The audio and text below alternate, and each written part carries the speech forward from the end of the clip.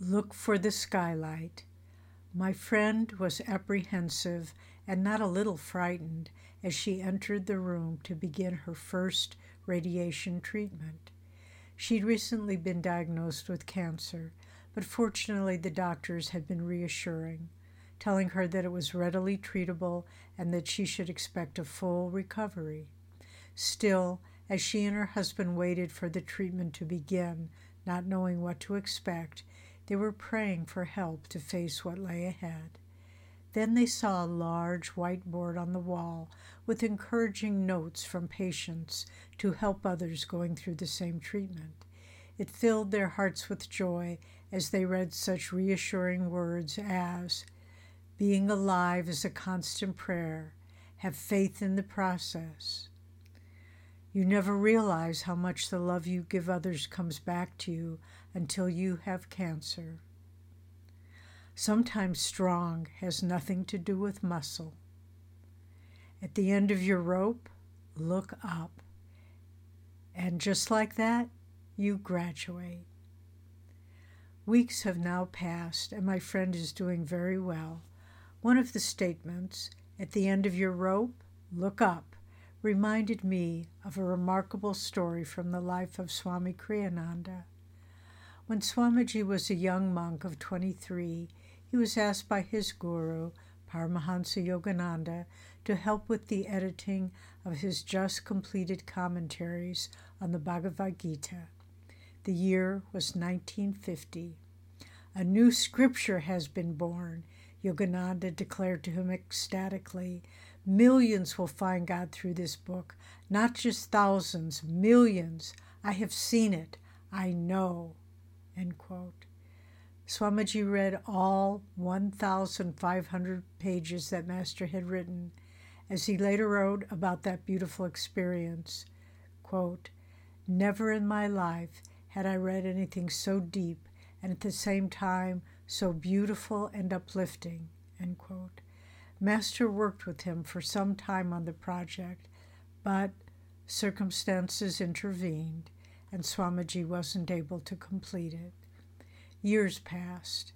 Kriyananda no longer had access to the original manuscript, but he never forgot about the editing work his guru had asked him to do.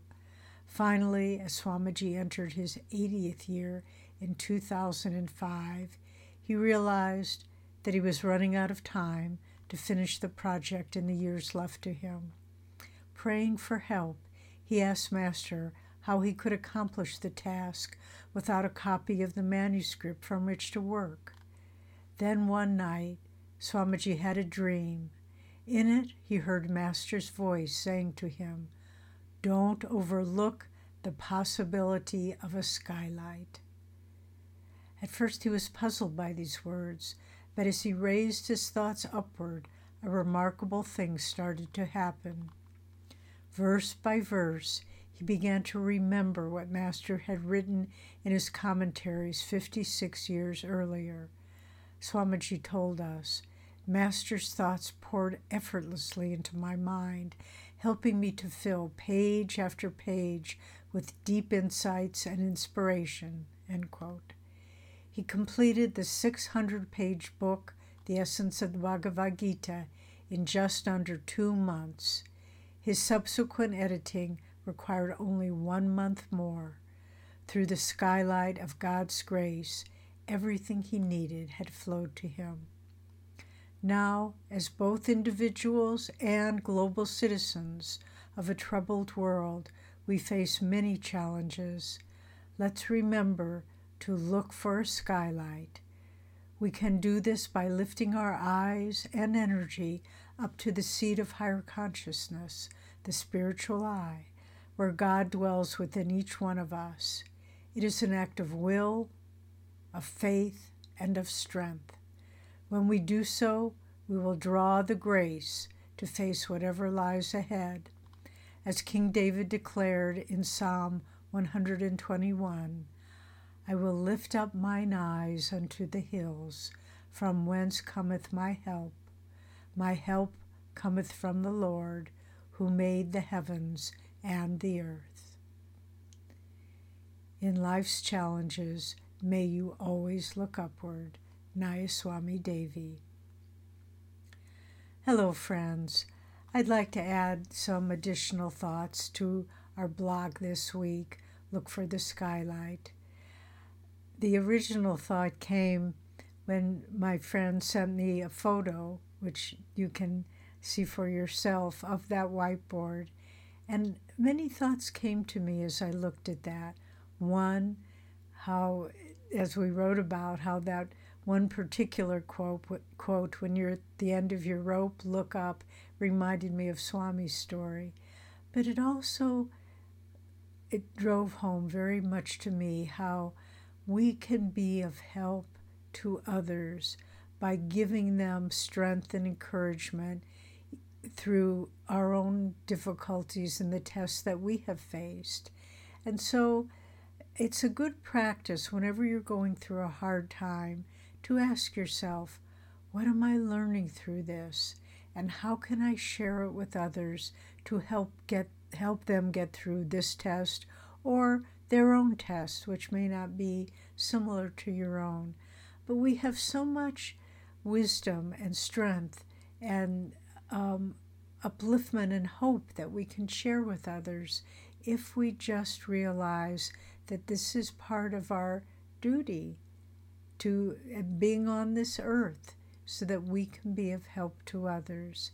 And then, of course, this thought of looking upward. It's not just a matter of raising your physical eyes, the two organs of the visual sense, but it's a matter of lifting up your consciousness and holding it at the spiritual eye.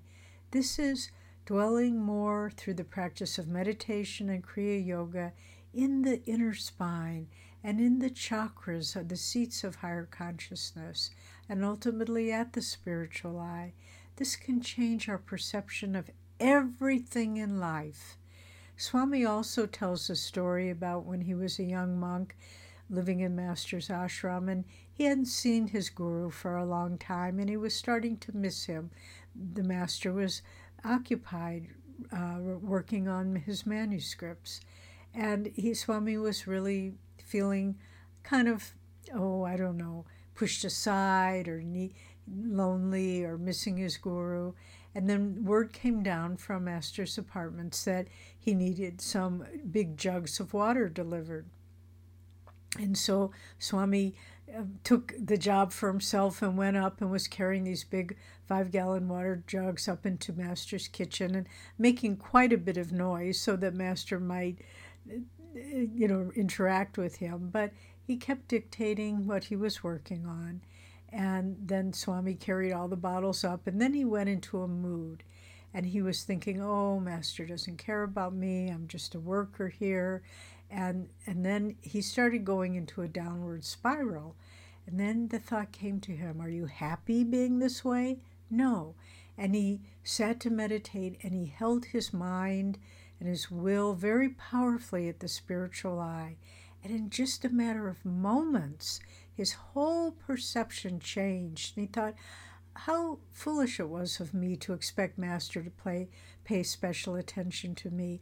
I get to live here in the ashram with him. He has thousands of people that write him from all over the world, and they need his energy more than I do. And he was quite happy and contented by looking upward, looking for that skylight of higher perspective. And then his mood changed. And the next time he saw Master said to him, knowing everything that his disciples had gone through, he said, very good. No more moods now. Otherwise, how can you help people? And so let's remember this. Part of our job in this world is to help others.